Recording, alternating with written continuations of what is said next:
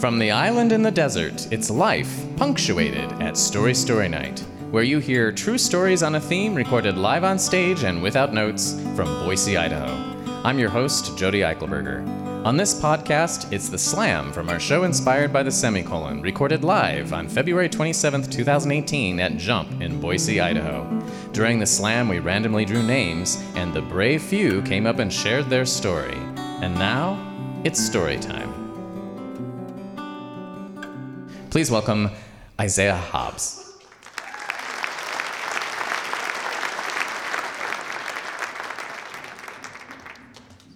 Hi, my name is Isaiah, and this is my semicolon tattoo, and I'm going to tell you a little bit about it. I was 13 years old when I first felt the effects of suicide. Someone very close to me, someone who I love dearly, died of suicide, and being a kid, it was really hard to process. And one of the things that I remember hearing as we were kind of going through the grieving process was that this isn't something that happens in real life. It's something you read about on the news or you see in the movies. And it kind of was that way. It kind of felt like that scene where things were happening in the background. You could see that there were still people, but it was kind of fading out into darkness and just the light shining just on me, and kind of felt alone. And like while people were there, it didn't really feel like they were. And it was hard to process. The grieving process is something that never really ends. As years have gone by, I've been affected many different times: friends, family, coworkers, people I know, musicians who I looked up to, artists, actors, different people just dying of suicide. And it really affected me. And one thing that I wanted to do was try to get involved and see what I could do to maybe help out. And so I went to Google, started searching just different ways that I could help out, just get suicide prevention kind of in the forefront as much as I could. I found a bunch of different ways that I could get stickers and flyers, hand them out at concerts, hand them out at shows, started wearing t-shirts and having conversations with people about it. And I think those conversations were very helpful to the people, but they were also very helpful to me as well. One day, as I was supposed to be working, I was on Facebook scrolling mindlessly, as we sometimes do. And I saw this post from the Idaho Suicide Prevention Hotline page about a tattoo event that they were sponsoring or that they were having a part in. And it didn't really make sense to me. The Suicide Prevention Hotline and tattoos you don't think of them together when you see one or the other. But it was a semicolon project tattoo, and I started researching it. And the imagery that I found was very striking. Being an aspiring writer anyways, the semicolon is used when the author could have ended the sentence and started something new, or could have just stopped. But instead of choosing to end it, they carried on. And with suicide prevention, the semicolon project is the same. It's a representation of where someone could have stopped, but they carried on. And as soon as I found that out, I shared the post. I was thinking, yeah, I might get a couple people to like it or whatever, and that would be it. But within a couple days, I had friends opening up to me, telling me their personal stories about how they were impacted by suicide and how they wanted to come with me to get our tattoos. I had another friend who said that he had never been personally affected himself, but that he wanted to go with me for support as well. And that just meant the world to me. So the four of us got together, went down to Resurrection Tattoo. Within just a matter of a couple of minutes, they drew out the design. They had to sign all our paperwork. The tattoos were quick and easy. And afterwards, we went out to coffee, and it was a sense of community, a sense of belonging that really, it was a bond that we didn't have before, that we have something that we could share now. And this whole suicide prevention anyone who's involved in it kind of gets that community feel involved. And it's a very beautiful thing. Over the years, as I've been more involved and trying to get more involved in the suicide prevention, the meaning of the tattoo has changed a little bit for me. Originally, when I got it, I got it because my brother couldn't. But now I kind of wear it because I still can. Thank you.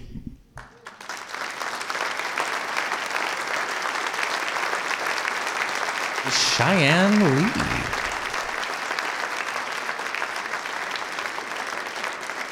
Hi, I'm Cheyenne. I heard about this event from my creative writing teacher, and I told a story in class, and she said, take it to Story Night, so that's what I'm doing.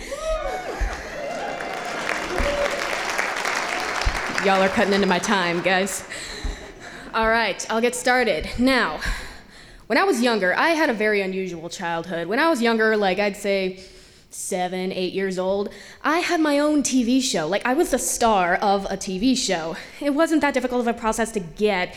My dad was just, he was very good with cameras, and so he filmed me doing my own TV show. And one time, we went to Africa to do a special episode of this TV show. South Africa, specifically, Lesotho, Africa. Some of you might be familiar, most of you won't be.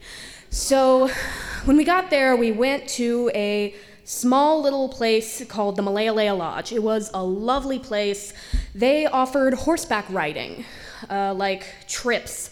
So like 2 or 3 day trips, you camp at villages along the way and you ride horses there. And we did that for a couple of days. So on the second day, the first day was completely uneventful. The first night we stayed at a very tiny little village in a very tiny little mud hut. And the second day, what had happened was we started leaving to head to the next village we were going to be at, and the groups kind of started to divide into one group of horses in the back and one group of horses in the front. Now, I'll try and keep this concise. My dad and I stopped for lunch. We just let the rest of the group go. We stopped for lunch. We had our tour guide with us, whatever, it was fine. So we were eating lunch, and some guy comes up over the hill. He's screaming in a language my dad and I don't know, but our tour guide knew. So they started screaming at each other for a couple minutes, and then the guy took off. My tour guide looked at my dad and said, "Something's wrong, get on the horse, we're going." And then the tour guide took off, so that was fun.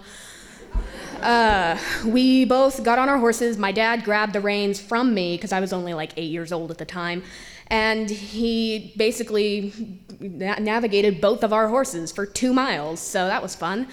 When we got there, we found out what had happened was one of the girls who was in our group, her horse started to get fidgety, got spooked by something, and he took off and tried to get into the front group, and she fell off the horse, which wouldn't have been so bad, except she had her foot lodged too far in the stirrup. It dragged her for 2 miles across rocks and grass and creeks. It was not a pretty sight. So when we got there, when we found out after the fact, her boyfriend had been doing CPR on her for about 30 minutes, and he started freaking out, like totally having a panic attack. He could not go on. So my dad got me off the horse, and he went and started doing CPR.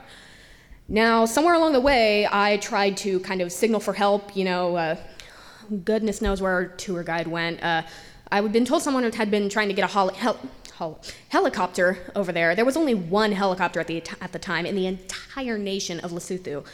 And someone was trying to go get it for this girl. And so my dad runs up to me and he tells me some of the locals had started to gather on top of the hill right next to us. They had no idea what was going on. They were watching down. They didn't speak English. We couldn't explain what was happening. And they were wearing very brightly colored clothing. And we were trying to flag down a helicopter the whole time. And so my dad ran up to me and he told me, go up there on the hill and start waving around your hat or your jacket or something. Start trying to get them to wave their clothing around so that we can flag the helicopter down. And so I did that, and it worked, actually. It worked. The helicopter came down, and out of it popped our tour guide, who had gone to get the only helicopter in the country. And so they took her away, and this is a very concise story. I don't have a lot of time, but My dad had actually been doing CPR for 4 hours at this point. And so, understandably, most of the tourists were a little bit fidgety about getting back on the horses, so we walked to a little convenience store / mud hut that somehow had electricity about half a mile away, and we waited for the vans. And a couple years ago, I decided to look this incident up. The girl, her name was Gemma Wilson. She died that night. She didn't make it. She made it to the hospital, but she didn't make it any further than that. And so I was thinking, and I was reading through the article, and first of all, they had some inconsistency there. First of all, the boyfriend was not doing CPR. Second of all, the family was trying to sue the Malaylea Lodge for not being safe. The lawsuit had gone on for quite a while, and I guess they gave up eventually, and that's kind of how this whole story ties into the theme, because they tried very hard to find anything that they could that said that their daughter's death was not her fault. And I'm not saying it was, but they tried so hard to find something, anything that said our daughter was not to blame, these people were to blame. And they went on this for years. Eventually, my dad found some footage of us the day before we left. The family had begun to claim that they didn't offer helmets and they didn't offer any specialized training to deal with horses. And my dad, a couple of years after the fact, he found some footage of me riding with a helmet on, provided by the Malaylea Lodge. And he also found some footage of me getting training with horses, provided by the Malaylea Lodge. So he waited a couple years, of course, until they could get over the tragedy, and he submitted that footage to the family so that they kind of knew they had some closure, basically. And I spent a long time thinking about that, how they completely put their life on hold, pursuing this legal battle, trying to get some justification for their daughter's death. Her boyfriend had a ring in his pocket when she died. It was really a very tragic event. You can look up the article if you want. It's not all that accurate. Her name was Gemma Wilson. This happened in 2009, I think. It was, I know a bunch of you are looking at the article right now going, you have some inconsistencies in your facts there. Yeah, I was there, all right? So that is my story. It's Cameron G. I actually met with Jody about possibly being a featured speaker for tonight. So my story is a little bit condensed from that. And it has to do with our first speaker too, the semicolon movement and that having a lot of meaning for me now in my life. And my semicolon moment is a little different because it's more about, the family you're born with, and then the family you get to choose later in life if the family you're born with sucks. And that was, it was a pretty important distinction in my life. My whole family didn't suck, just members of my family. But I grew up thinking that love was very tied to behavior, and you had to be perfect to receive the love, that you really should have gotten unconditionally. And so it was very difficult to figure out what that was really about, and what those moments that seemed to come so easily for other people were very difficult for me to learn about. And so, through grade school and junior high, just trying to learn what those moments were, and realizing that the family that I would see when I would be at other people's houses and in public and things like that wasn't what my life was like. I haven't really even talked to my wife about this, so doing this in a room full of people probably wasn't the best place to start, but it's harder than you would think sometimes. Thank God for the bright lights, I can't really see you. But I grew up in a very abusive house. And for a long time, I just kind of thought that that's what it was. Either you behaved and you were ignored, or you misbehaved and you were punished. And it wasn't until I became a teenager that I started to actually form those bonds with people that a lot of times you just form in your family. And I can say without a doubt that I'm here today because of some of the friends that I found along the way who never maybe knew what was going on, but just were willing to accept my issues and not judge and not question and not push and just, conditionally accepted who I was. And I had a moment when I was 16 that I had reached my breaking point and I was done.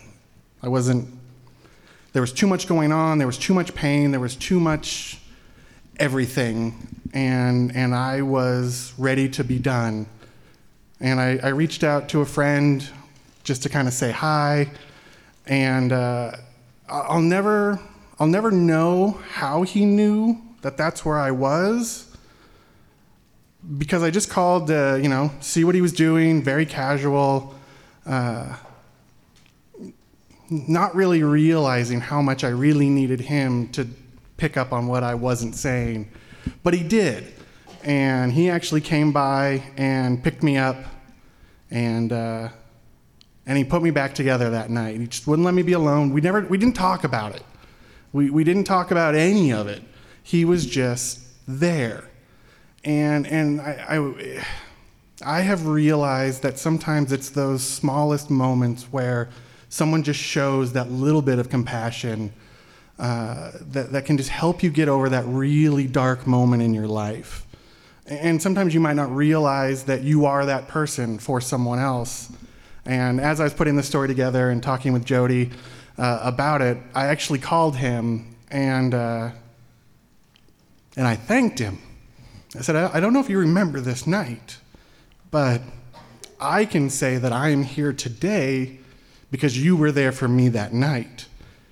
And he understood that, that night was a rough night for me, but until he and I had that phone conversation, he didn't realize what an impact that night was for me.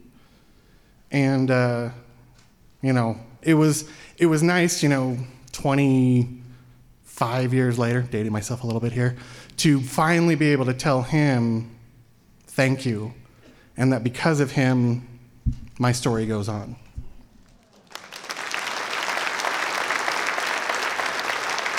Please welcome to the stage, Fred.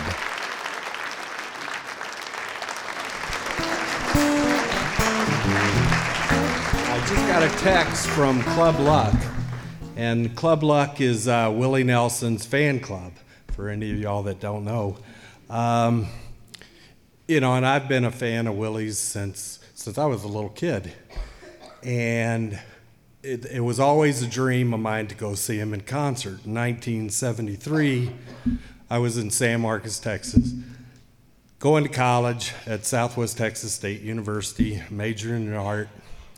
And it's also the home of the Chillimpiad, which is the state chili cook-off, where you win the privilege to go to Terlingua to the World Chili Cook-Off. Anyway, as part of my life at that time and being poor and paying for tuition and paying my rent and couldn't afford a can of beans or a can of beer, I had a job working at the Hays County Citizen newspaper. And we had just printed the advertisement for the Chillimpiad for that year.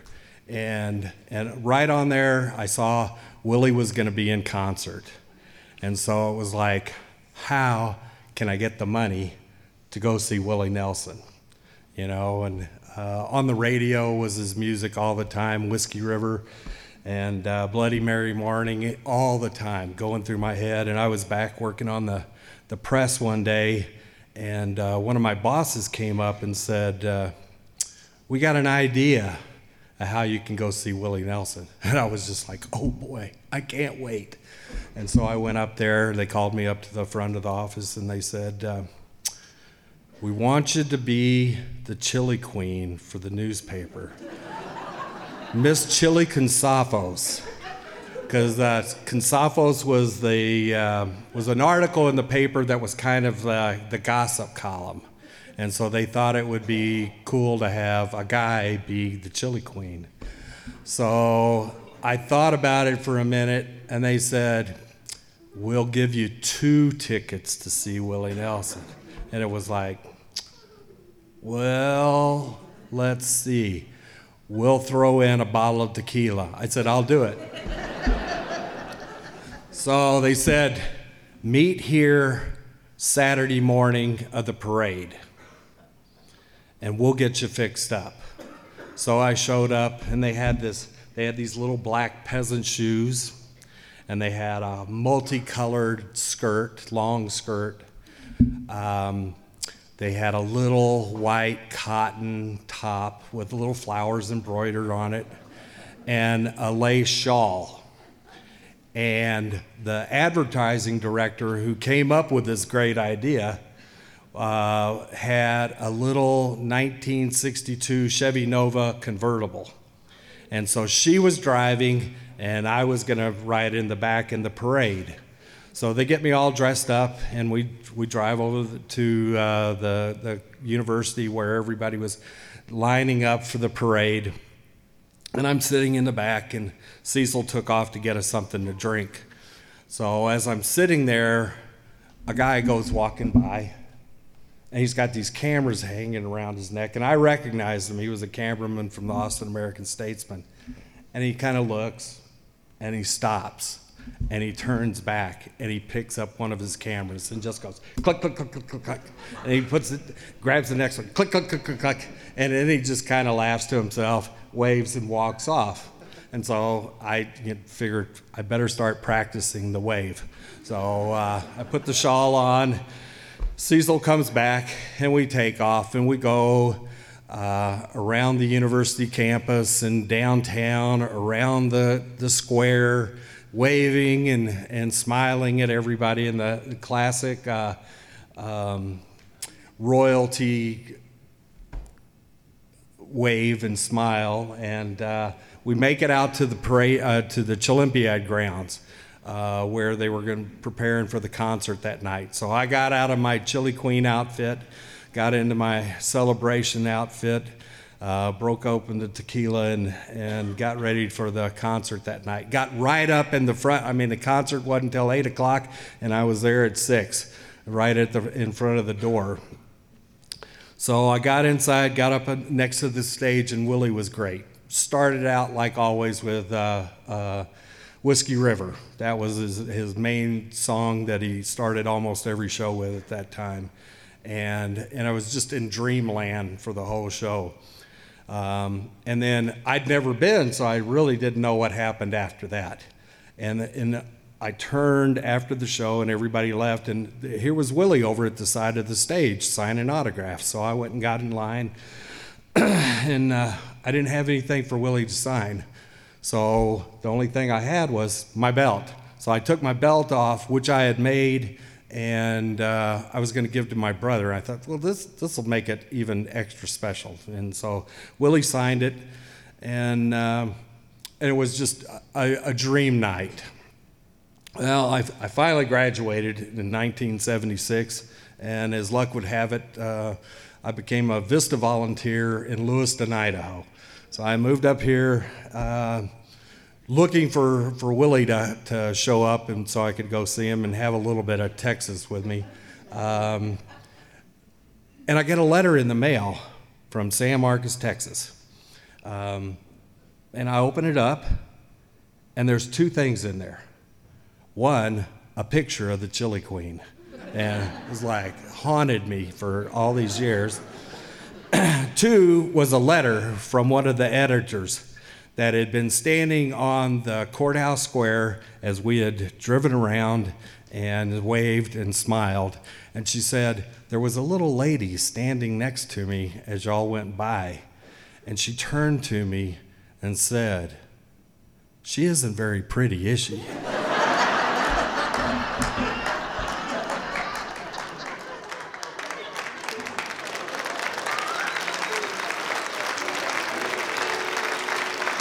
Ladies and gentlemen, welcome back to our stage, Brooke Linville.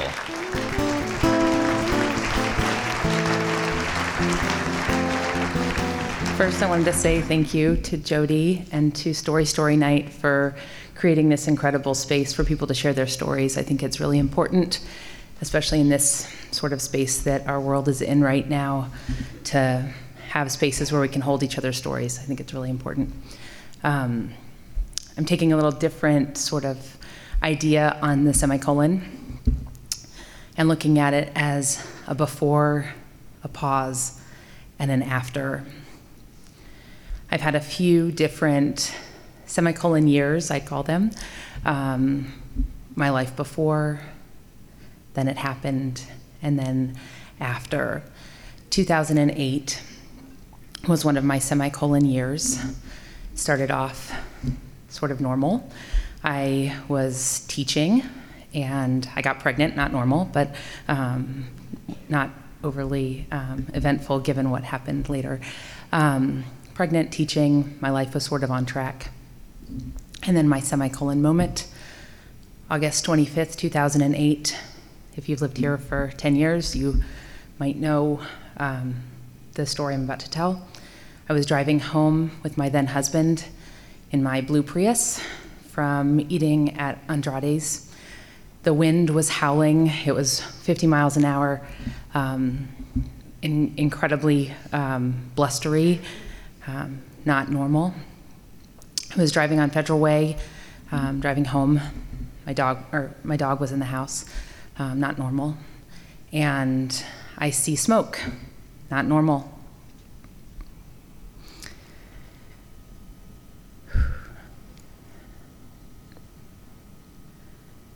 My then husband says, "It's fine, it's fine." I say, "I don't think it's fine." And I start racing towards our home in Oregon Trail Heights, right next to Columbia Village. I think, let's turn down this road, because that's the way I would go home normally. And then I realized it was a fire and that people were going to be flooding into our neighborhood, and that I probably couldn't get home if I went the normal way. So I went a different way. I went the alternate route into Columbia Village, speeding through the neighborhood by Simplot Field, trying to get home. I race into the neighborhood. By the time that we get there, the smoke is so thick that I nearly hit the fire truck that's right in front of our car. I send my then husband racing into our house. I yell, "Get the animals in the photos." And we also had a cat. Said, "Please go get them." Didn't seem abnormal to send someone into a fire, but you do things in those moments that you later go, what am I thinking? He raced off into the smoke. My neighbor's house was engulfed in flames, throwing fire basically into the sky. I drove around trying to get in. My cat, I knew I needed to be there. My husband couldn't get it, so I knew I needed to get in. I was 7.5, maybe months pregnant at that time. I should not be running into a fire. Got around the other way, and my neighbor thankfully ran into my car, literally said, "You cannot go in there," and I didn't.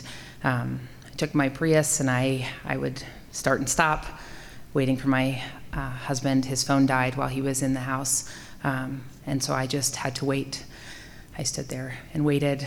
I drove 5 feet, got out, dry heaved, drove 5 feet, got out, dry heaved, waiting. I decided to wait in the spot where 3 roads converged, because we had no plan. We had no way to meet up with each other. This wasn't a contingency we had ever thought about, and no matter how many fire drills we did in school, it just is something that you believe will never happen to you. Thankfully, 5 minutes later, my husband drove out with my dog in the car.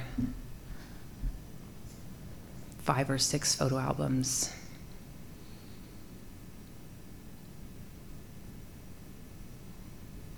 That was my life.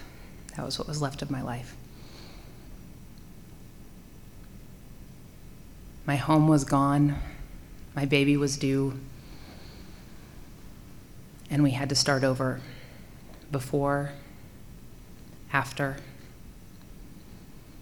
My life stopped in that semicolon moment.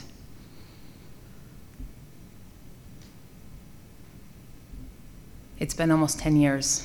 This summer will be the 10-year anniversary of that fire. 10 homes gone, 1 woman died. And I was thinking tonight, when we're talking about the semicolon movement, the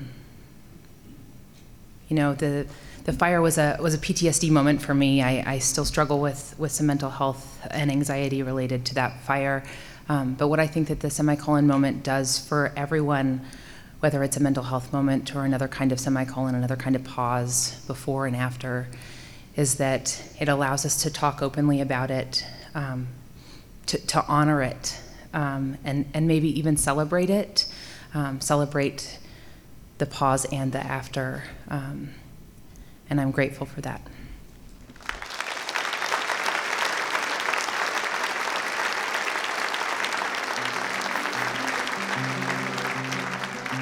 Thank you for listening. Story Night is brought to you by our story party: Amy Moran, Karis Kimball, Hannah Mae Schaefer, Karen Moore, Marnie Ellis, and me, Jody Eichelberger. We receive support from the Boise Arts and History Department. Thank you to our media sponsor, Radio Boise, our season sponsor, Pettit Group Real Estate, and the Semicolon show sponsor, Pure Bar. Podcast production is by Stephen Baldassare. Our theme song was composed by Dan Costello, and our musical guest was Gary Tackett. Support this storied program, get tickets to our live show, and stay tuned at www.storystorynight.org or on Facebook, Instagram, Twitter, and YouTube at Story Night.